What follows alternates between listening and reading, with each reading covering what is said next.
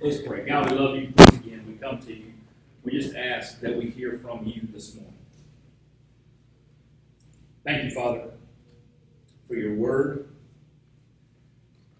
One of the few things that the breath of life, your breath, has been breathed into that gives life. Let us hear from you.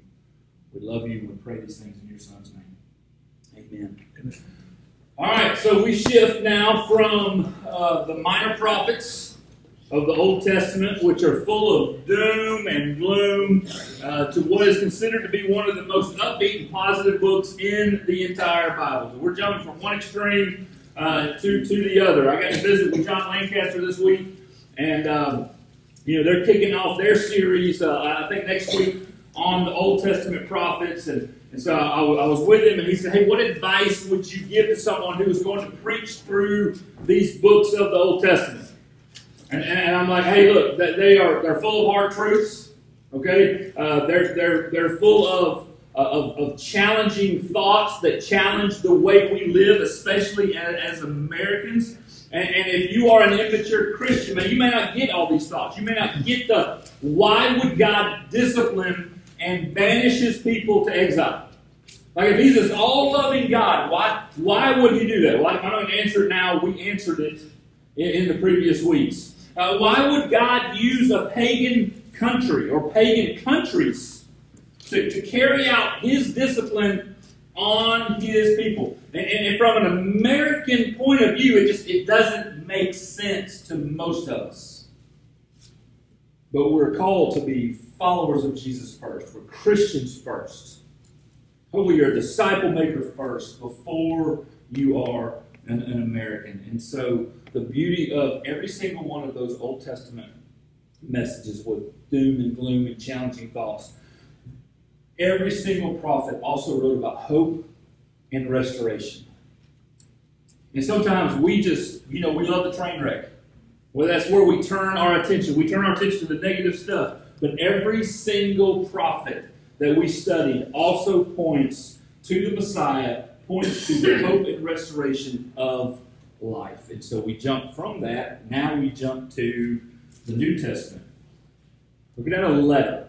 This letter is to a group of people known as the Philippian church. And it has one main theme throughout.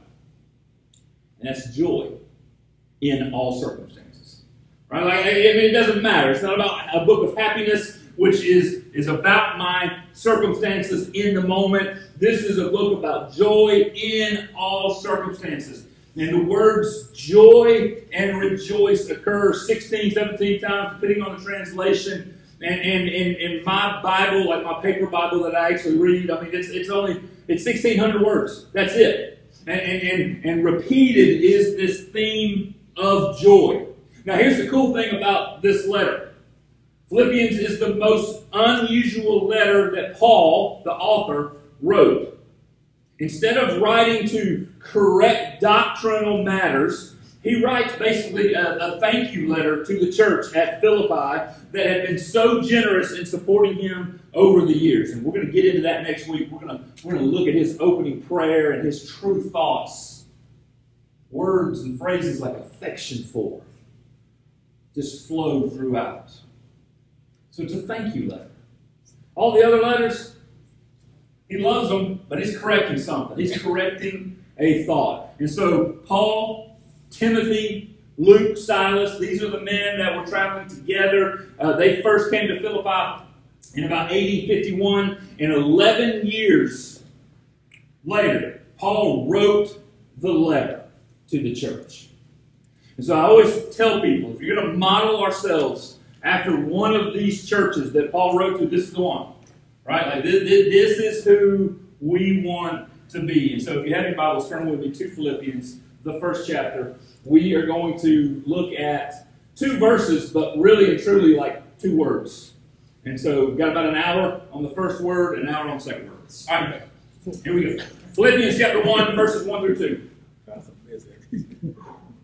Paul and Timothy, servants of Christ Jesus, to all the saints in Christ Jesus who are at Philippi with the overseers and deacons, grace to you and peace from God our Father and the Lord Jesus Christ. All right, so let's start with the very first word, Paul.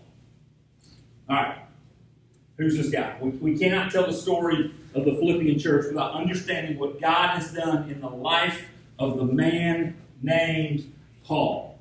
So we're very familiar with the birth of Jesus.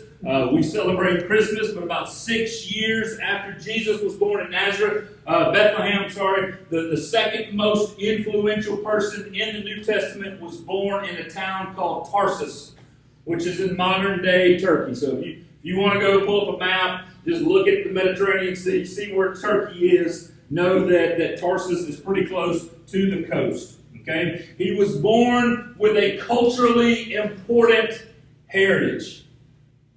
Paul, or Saul, as we're going to refer to him, Saul, as his birth name, he had the pedigree, right? He had the last name. He had the connections that you wanted to have. Think Rockefellers. You're rolling around with the name Rockefellers back in the day. You were somebody. All right, Kennedys. I mean, the Kennedys are still around. They're still in the news. They're still there. Like if we mention the Kennedys to this day, you know what's going on in their world. Man, they have this pedigree. Waltons. Man, let me tell you, I went to Walmart last night.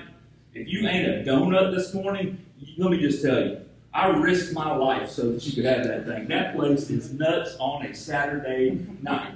You all know the Waltons, don't you? I mean, you know. Good night, John. You know the Waltons. Yeah, that's the ones. That's right. You know the Waltons. How about this? In our state. All right, I'm not a fan. I don't hide it. All right? In our state, though, you know, man, there's a name that just carries a little more weight. All right? And that's that last name, Bryant.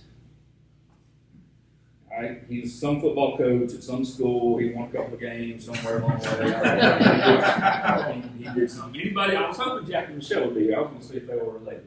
All right? I don't think they are. Jack wouldn't claim him because he's smart.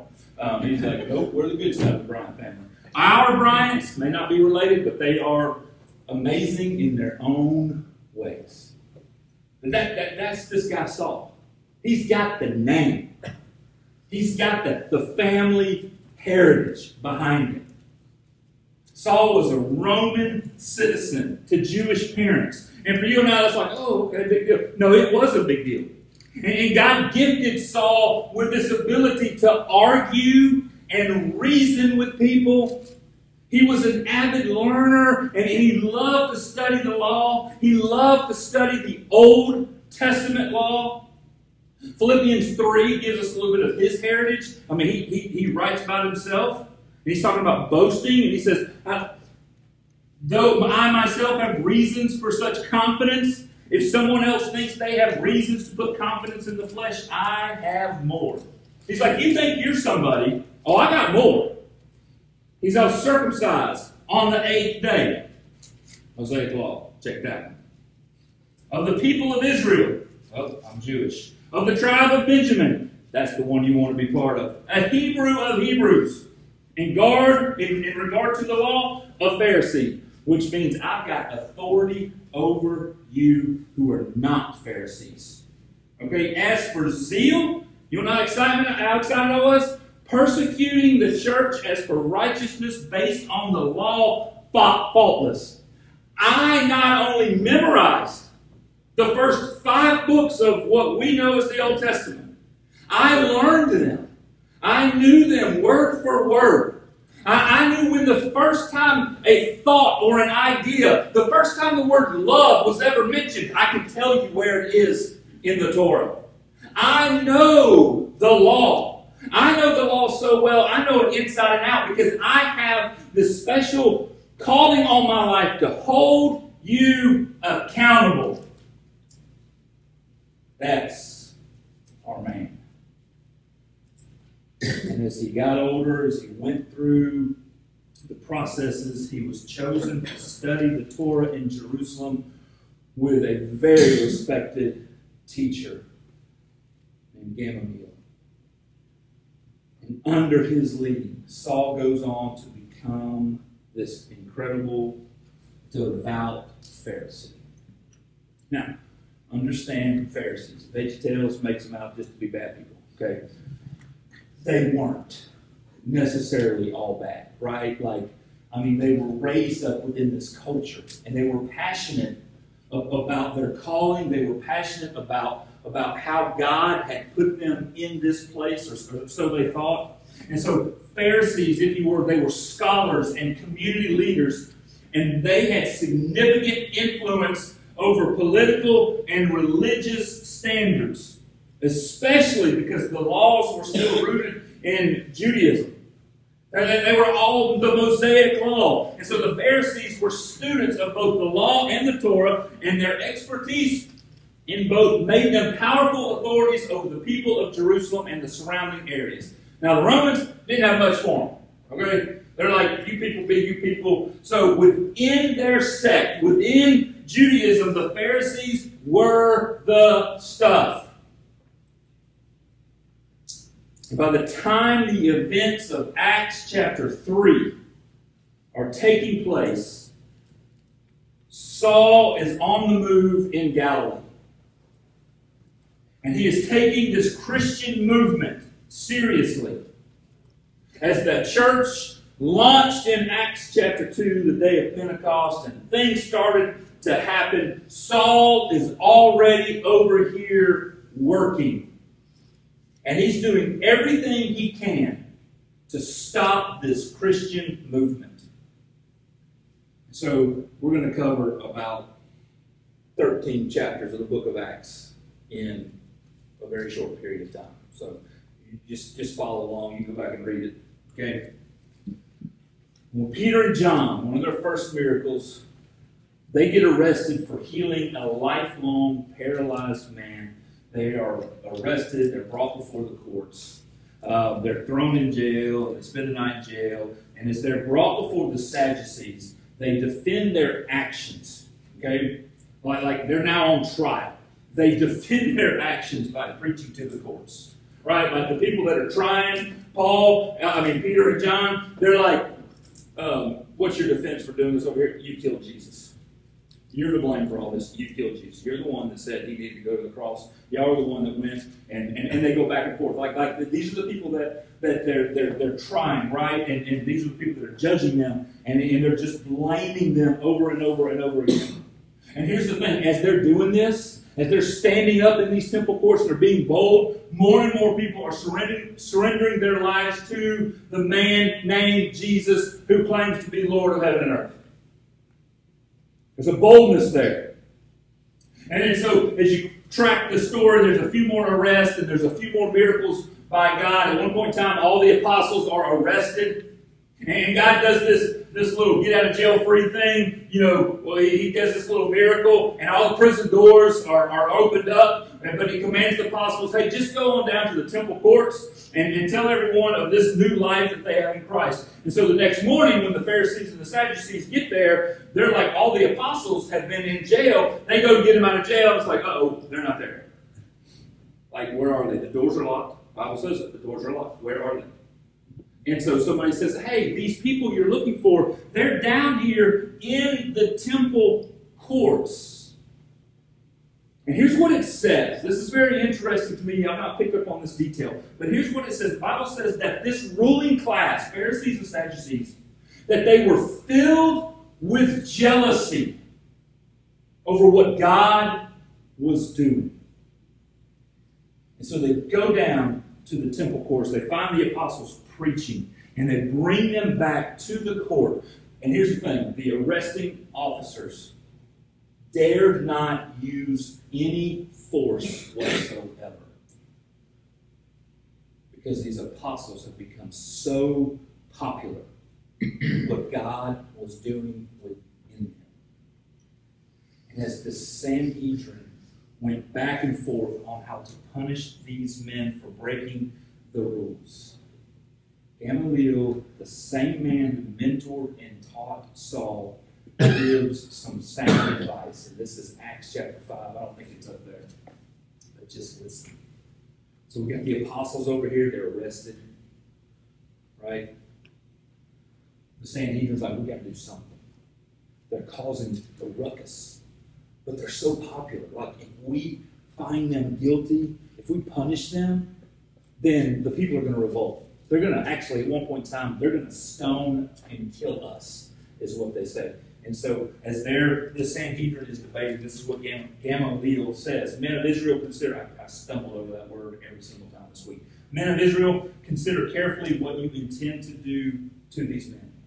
This is his advice to the Sanhedrin. This is the guy that mentored Saul. Some time ago, Thaddeus appeared, claiming to be somebody, and about 400 men rallied to him. He was killed, all his followers were dispersed, and it all came to nothing. After him, Judas the Galilean appeared in the days of the census and led a band of people in revolt. He too was killed, and all his followers were scattered. Therefore, in the present case, I advise you, leave these men alone. Let them go. For if their purpose or activity is of human origin, it will fail. But if it is from God, you will not be able to stop these men. You will only find yourselves fighting against God. His speech persuaded them. They called the apostles in and had them flogged. Then they ordered them not to speak in the name of Jesus, and they let them go.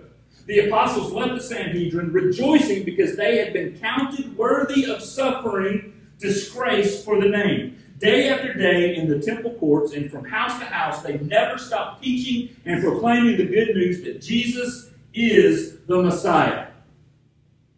So Paul's mentor shows up and says, let me tell you, if this is from human origin, it's going to fail. Just let it go. Don't worry about it. But if this is from God, God's just going to track you. I mean, He's just going to train you. You're just going to get run completely over. You stand no chance of stopping this. Let them go. And so they listened to the reasoning, and they said, all right, but before you go, we're going to flog you, and we're going to tell you not to talk about Jesus anymore. And what was the apostles' response to that? How about that? We praise the Lord. We were worthy of being beat. Like that's their response. The sermon is not about this right here, but I'm telling you, I can't go through that. Like that's their response, that Jesus means so much to me that because I'm proclaiming His name, I have just been flogged. And it's pretty cool. That's a cool thing. And so the apostles are released. And the church continues to grow because they don't shut up. They just keep on talking about Jesus. They keep on meeting together. They keep praying. They keep doing all the things in Acts chapter 2. But with growth, there are needs. So there were these particular widows that were being ignored. And so the apostles appoint 7 men. It says that they were full of wisdom and the Holy Spirit to look after the needs of these widows and orphans. Of those 7, there was one man that kind of stepped forward. And the Bible says that he was full of God's grace and power. He could perform signs and miracles. He could perform all these amazing acts of God. We're up to Acts chapter 6 and 7 right now. This man's name is Stephen. So Stephen is arrested, and he is brought before the Sanhedrin. And he's like, hey, when the other apostles were brought before the Sanhedrin, they accused them of hanging Jesus on a tree. I'm going to do the same thing. And so he gets up there and he blasts them. He preaches and he preaches and he preaches, and he gives the Sanhedrin what for. And as they just become enraged, they're furious. They're like, all right, it's time to stone him. And so they take Stephen out of the city center. They take him out to where they stone people, and they stoned this man to death. In Acts chapter 8, verse 1, it says this, and Saul approved of their killing him. On that day, a great persecution broke out against the church in Jerusalem, and all except the apostles were scattered throughout Judea and Samaria.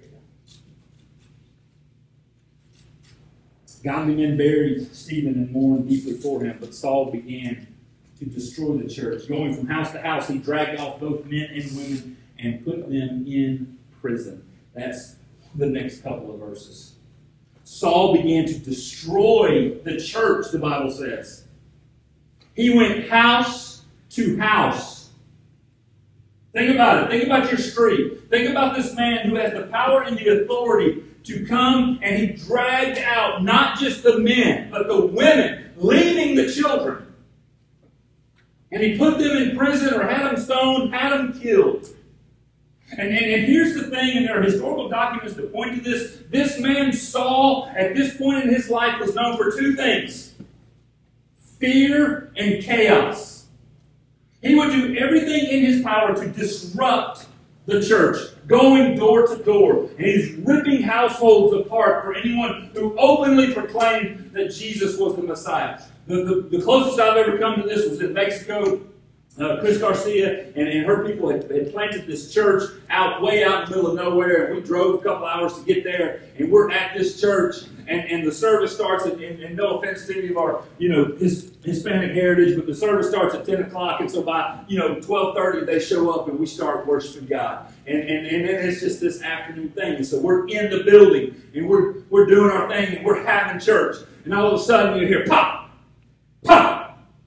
Like, what's going on? And I'm like, and they're just worshiping, man. They're sitting there singing, and it's like hail is falling on this metal roof. And I'm just like, man, what's going on? Like, nobody's bothered by this?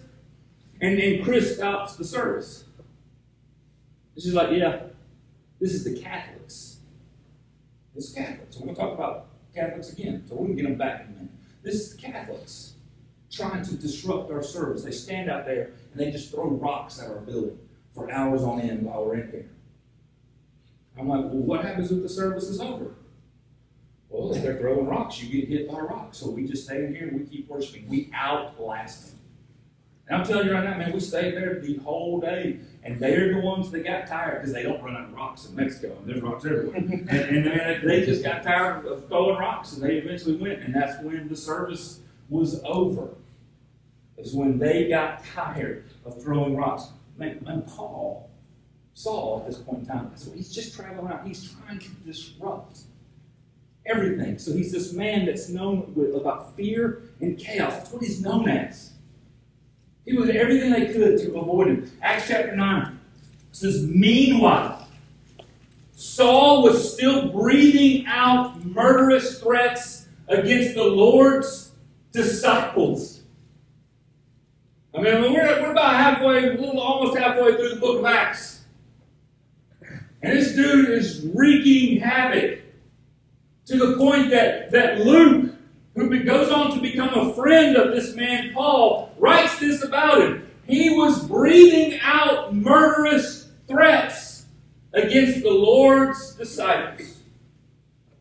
He went to the high priest and asked him for letters to the synagogues in Damascus, so that if he found any there who belonged to the way, whether men or women, he might take them as prisoners to Jerusalem. Saul's a bounty hunter. I mean, like, he's looking for you. And he's got the letters from the head honchos in Jerusalem at the main temple. And they're like, if we find somebody between here and there, we've got the letters to say we can drag you back to Jerusalem and have you thrown in jail. So on the way to Damascus, he encounters Jesus. He's on a mission. He's got his own agenda. He's got a posse with him. They are traveling to Damascus. And Jesus comes out of nowhere. There's lights from heaven. There's flashes all around. And Saul just falls to the ground. And he hears this voice, Saul, Saul, why do you persecute me? His response as he's laying on the ground. Who are you? I am Jesus, whom you are persecuting. Now get up and go into the city, and you will be told what to do next. I should have noticed something about this conversion that takes place. Jesus does not say, why are you persecuting my people? Why are you persecuting me? And there's some deep lessons there for us. As you go through your stuff, as you go through the spiritual attacks, as you go through the things that are waged on your life, you're not alone, and it's not just you. I mean, these people were literally being drug out of their homes. They felt the physical pain of being thrown into jail. They felt the emotional scarring of being separated from their family. The humiliation that came with all of that. And Jesus does not say, why are you persecuting my people? But you are persecuting me. Why are you doing it? Church, I think you need to know as you're going through this stuff, Jesus is there with you. So this man Saul goes on into Damascus. And there was a disciple, the Bible tells us. A man by the name of Ananias. He was in there in Damascus and he was doing his thing. He's a disciple. God speaks to him in a vision and says, go down to Straight Street. There's a man there from Tarsus who I need you to pray over. Ananias is like, wait a minute. What do you mean there's a man from Tarsus? You mean the guy that's trying to arrest and kill me? That guy? Huh? Let me ask you, church, how would you like that task? I mean, you're Ananias. You're sitting there. You're just doing your thing, man. You just had your little quiet time in the morning. Oh, God, you're so good. You're so great. Oh, Lord, thank you for this food. Amen. You did all that kind of stuff. And the next thing God said, I need you to go and pray with this man that yesterday would have killed you. You up for that task? I mean, you think inviting your coworker out to eat lunch so you can talk about Jesus is scary. God's like, yeah, that's the one. That's the one. He's been there for 3 days. He's blind. He's not eating. I want you to pray with this man. And the Bible says that as Ananias showed up and prayed with him, that scales fell off his eyes and he could see. It says that he was filled with the Holy Spirit. He was baptized. After getting something to eat, he immediately went to the temple and started preaching that Jesus is Lord. 4 days ago, this guy is on the road trying to do everything he can to stomp out the movement that Jesus is Lord. And with an encounter with God, he is now. Hadn't been taught. He hadn't had the Sunday school, the Jesus-only Sunday school curriculum. All right, he hadn't had any of that stuff yet. But he is in the temple and he is proclaiming. He is proclaiming that Jesus is Lord. Then he started preaching. And so now other apostles, they start to get to meet this guy. And they're a little hesitant, as you can imagine. Like, is this real? Is this like a ploy? Like, is he trying to pull a fast one over? Is he just pretending that he's one of us so that he can get into our inner circle and then destroy us? And so, man, they're hesitant. There's a guy named Barnabas that steps up to the plate. And Barnabas was apparently a big dude. That's what the historians say. And Barnabas is like, I got him. I'll watch him. Barnabas starts to pour into him. And for the next decade, 14, 15 years, give or take, Saul is being discipled. And I know for us it's just a couple of chapters of some movement. But there's a time period in here of 10 plus years. Of people, apostles, Peter, John, James, these people investing in Saul. Saul's hanging out with him. He's at the temple. He's preaching. He's doing some of the things that they do. And over the course of time, Saul drops his very Hebrew name, King Saul, and he takes on a very Gentile name, Paul. Because he understands the mission that he is on. He has lost his identity, even from changing his name of who he was. That desired name in Tarsus. He loses all identity. And he says, I no longer identify with the person of my past. I am now Paul, as we'll see in just a second, a servant of Jesus Christ. And I'm going to take on this Gentile name because I am going into the world to do the very thing that Jesus has commanded us to do. And so Paul Paul's mission is to take the gospel to anywhere and everywhere. And he has this great desire of taking it to Rome, his people. I want to go to my people. And journey after journey, Paul would encounter new people, sharing about his faith and who the Lord was. And on one of those occasions, he came across this young man by the name of Timothy. And Timothy is being raised by his mom and his grandma, or Nana, as it would really, this is what the real Greek translation is, Nana. We don't know much about Timothy's father other than that he was Greek. All right, so as a young man, Paul's like, you want to identify with these people? You got to get circumcised. It's like, wow, that's much better at 8 days old versus a teenager. So Paul becomes this father figure to this young disciple, and he takes him on a couple of missionary journeys. And in one of those journeys, they land in a town called Philippi. He'd not been there yet. This is a first. And here's the interesting thing about the events that take place in Philippi. As an Orthodox Jewish man, okay, this is still a practice that's done today.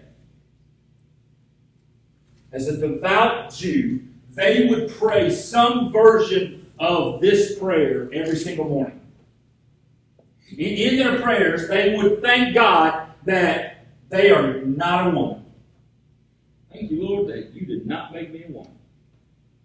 They would thank the Lord that they are not a slave. And they would thank the Lord that they are not a Gentile. Every morning, as they're praying, these devout Jews would just thank God. Thank you for not letting me be some of the lesser people in society. Right? Now, here's the interesting thing about the prayer that Paul most likely prayed. We don't see it. We don't have a recording of it, but Jews still pray this prayer to this day. As Paul shows up in Philippi, the first encounter he has is down by a river. It's this lady by the name of Lydia. She's a seller of purple. She's got her own business. She's in the textile business. And she's boss lady. I mean, like, she's like the stuff. I mean, she's supplying clothing to all the important people who could afford her stuff. She is very influential. She's already a worshiper of God. I mean, she's there. She's worshiping the Lord. Paul's just showing up by the river looking for a quiet place to pray. And he starts talking. And she's like, give me more. Tell me more. It says this, she surrendered her life to Jesus. And Paul shares with her who Jesus is. And she and her household are like, I am in. And then she's like, y'all come back to my house now for dinner. And it says that she was very persuasive. She got them to come back. No matter what you're doing, you're coming back to my house. And we're going to continue these conversations. So the first person that Paul meets and shares his faith with is a lady. The second one is also a lady, but she's a slave. This is Acts chapter 16. This is a great story. Paul's there. They're doing their thing. And this slave lady she's possessed by a spirit. And the spirit is announcing who Paul is. This is a man of God. This is a man of God. And this goes on day after day. This is a man of God. As they're doing their work, as they're teaching, as they're having the conversations, this is a man of God. And you know what? Paul, he kind of missed the mark here a little bit. It was not out of compassion for what was going on in her life. It was out of, you're annoying me. Spirit, come out. And the spirit left this lady. Now here's the issue. There's actually a little bit of trafficking going on. Trafficking is big in our culture right now. I mean, it's another topic for another day, but that's what was happening. These people were using this lady and the demon that was in her to make them money by telling the future, by prophesying events. That's what they're doing. And so Paul, out of frustration, is like, come on up out of there. And so the demon leaves, and now she's there. Well, these guys that technically owned this lady or thought they did own this lady, they get mad. They call the police. They arrest Paul. They arrest Silas. They beat him up. They flog him. They throw him into jail. A slave girl who was once demon possessed is now no longer. The third encounter is with the man who's responsible to watch Paul and Silas and all the prisoners. And so Paul gets beat up, he gets flogged, they throw him into jail, he's done nothing wrong. And about midnight, Paul and Silas, they start doing what you and I would do. Singing some hymns, right? Because that's what we would do. We got great attitudes. We're just so grateful, aren't we, that we got beat up, that we got flogged. They start singing these hymns of praise. And out of that, there's a miracle that takes place, and the doors open up. And the jailer's like, oh my gosh, what's happening? And Paul's like, don't kill yourself. We're here. It's all good. And Paul and this jailer start having this conversation. What's happening? What's going on? And Paul is able to share with this Gentile who Jesus is. And immediately, it says that this guy asked Jesus into his life. He understood what this was, and they were baptized. And then the next day they went through all the rigmarole. Paul's been here a week. He has 3 encounters: a slave, a woman, and a Gentile. Paul shares the good news of Jesus with these people in Philippi, and out of this, a church is planted. That's Paul. Go back to Philippians 1. And is a conjunction. I'm just kidding. Paul and Timothy, servants of Christ Jesus, to all the saints in Christ Jesus who are at Philippi, with the overseers and deacons, grace to you and peace from God our Father and the Lord Jesus Christ. All right, so let me talk about this word servant here. I know it's late, and I'm about halfway done. The word servant here is doulos. Okay, that's what it means. The word means slave. But don't think about transatlantic slavery that was part of our country's past. Okay, don't think of that. Bondservant is the best use of this word in the English language. So what's a bondservant? It means that I have a debt to you. Okay? Instead of paying cash for my debt, I actually come and just work it off. It was actually a mutual agreement. We would agree to the terms, and I would just show up, and I would, cut grass, I would do the things. And once it is worked off, I could continue working for you. Usually out of affection for. And you start studying some of these New Testament places like Ephesians that talk about masters and treating their slaves. That's what they're talking about, this relationship here. And as a loyal bond servant, everything is about you. So if I'm your bondservant, everything in my life is about you. I'm not going to my 9 to 5. I am going to do whatever it takes to work off the debt that I have to you. How about this? My life revolves around you. How about that? The Jewish understanding as Jesus taught it in Matthew 20, the Son of Man did not come to be served, but to serve. Okay, that verse, it's all about significance. I find your existence in this world to be more significant than mine. Therefore, I am a servant to you. That when Jesus spoke those words, that's what the Jews heard and understood. That this man, Jesus, who's the Messiah, says that my life is more significant than his own, proven on the cross when he died for me.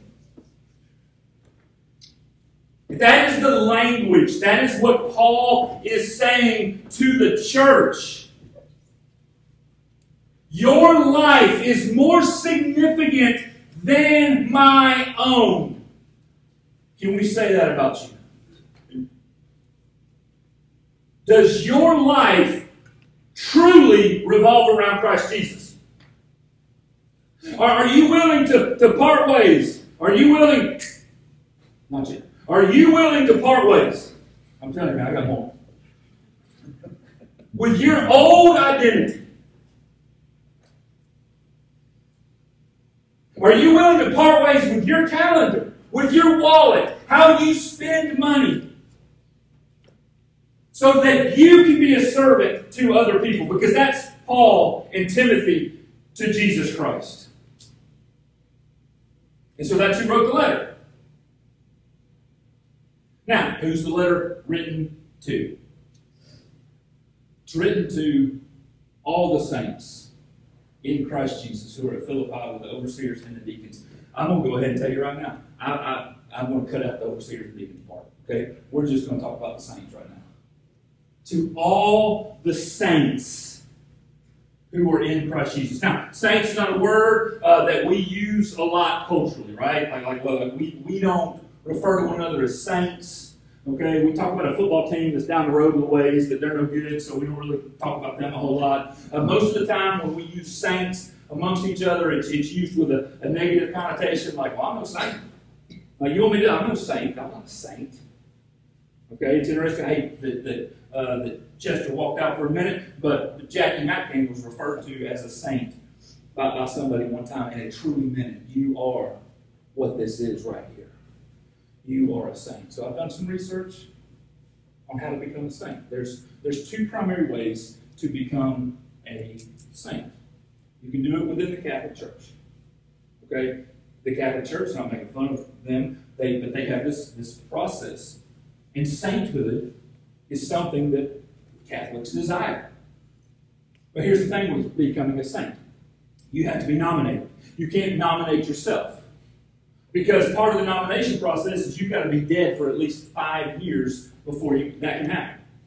Right? So you've got to be dead and gone 5 years before you can actually become a saint. So go figure. There it is. But people on your behalf would say, hey, we want to nominate this person as a saint. So after you've been dead 5 years, all right, you're presented before a board of bishops at first, and you must be considered a servant of God. So you've got to have a good reputation. Okay?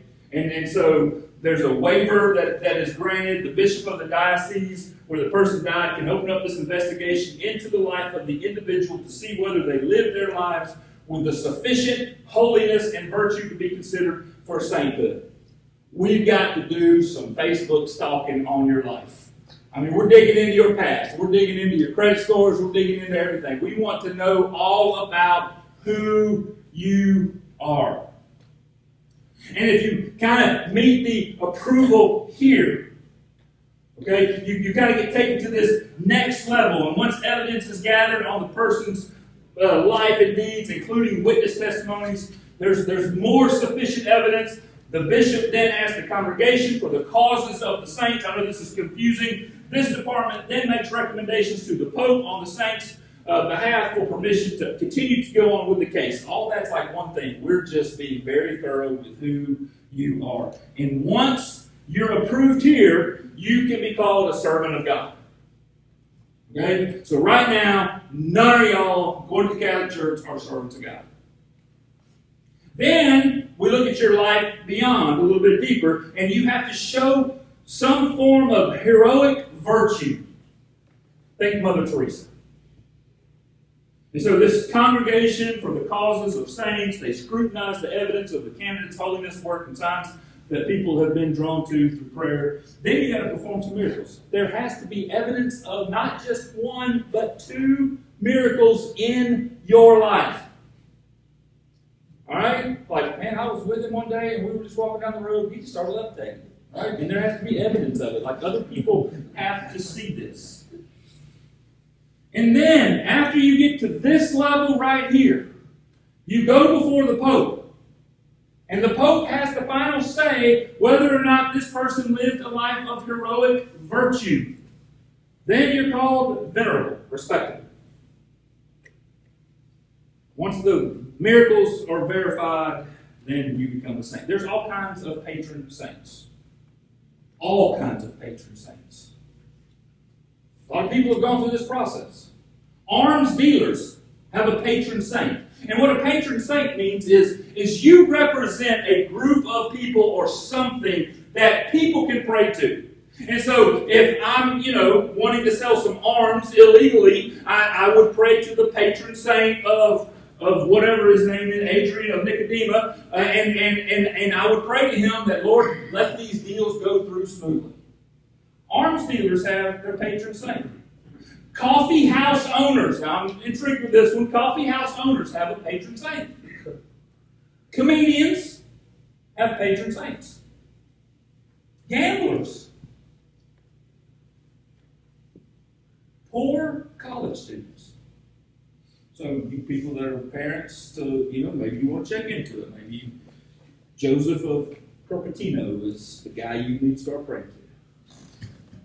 Those seeking lost items. There's a saint that you can pray to if you've lost an item. Y'all may know somebody. Women seeking a husband. There's a saint for that you can pray to. Bachelors, I don't know why these two just don't get together and we can work all this out, but bachelors, St. Christopher. If you have a splitting headache, there is a saint for you. Who is it? Yeah. It's called lunch. Saint of unattractive people. His name is Dronko, of all things. Carlo Acutis is the first millennial in the process of becoming a saint. First millennium, okay? He's the saint of youth computer programming and gamers. So if you're trying to be a gamer and you're struggling, you got a guy you pray to. Just saying. Saint.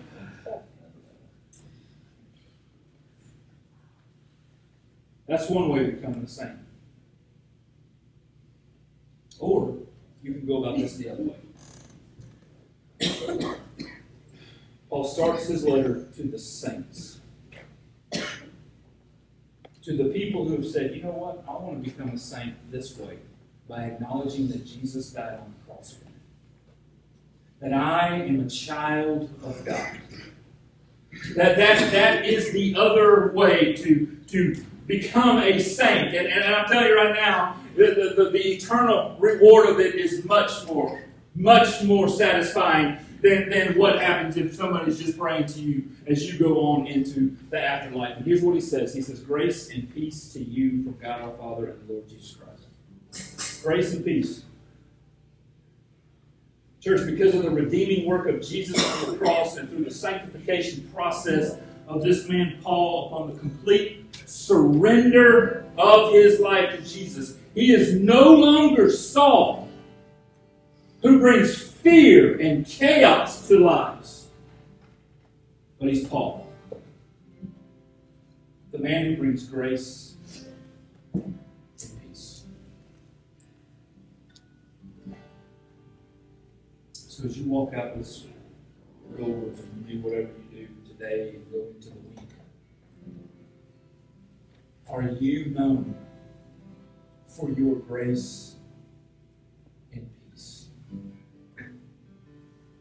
It only comes through the sanctifying work of the Holy Spirit in your life. Or do people look at your life and do they see chaos?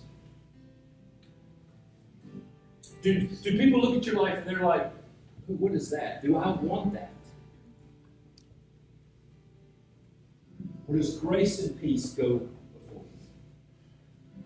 Father, I pray that we can learn more and more about this man Paul and his life and how you changed his life. Father, I pray that we can die to self as Saul did on that road.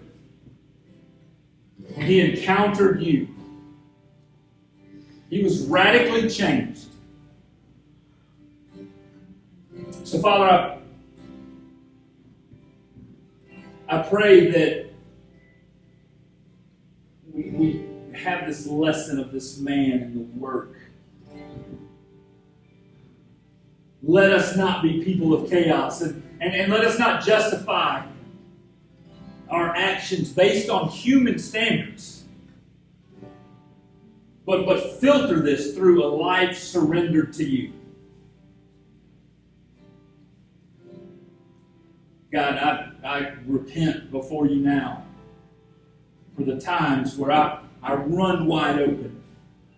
I neglect you often. I focus not on eternal things and your kingdom, but I focus on me and mine.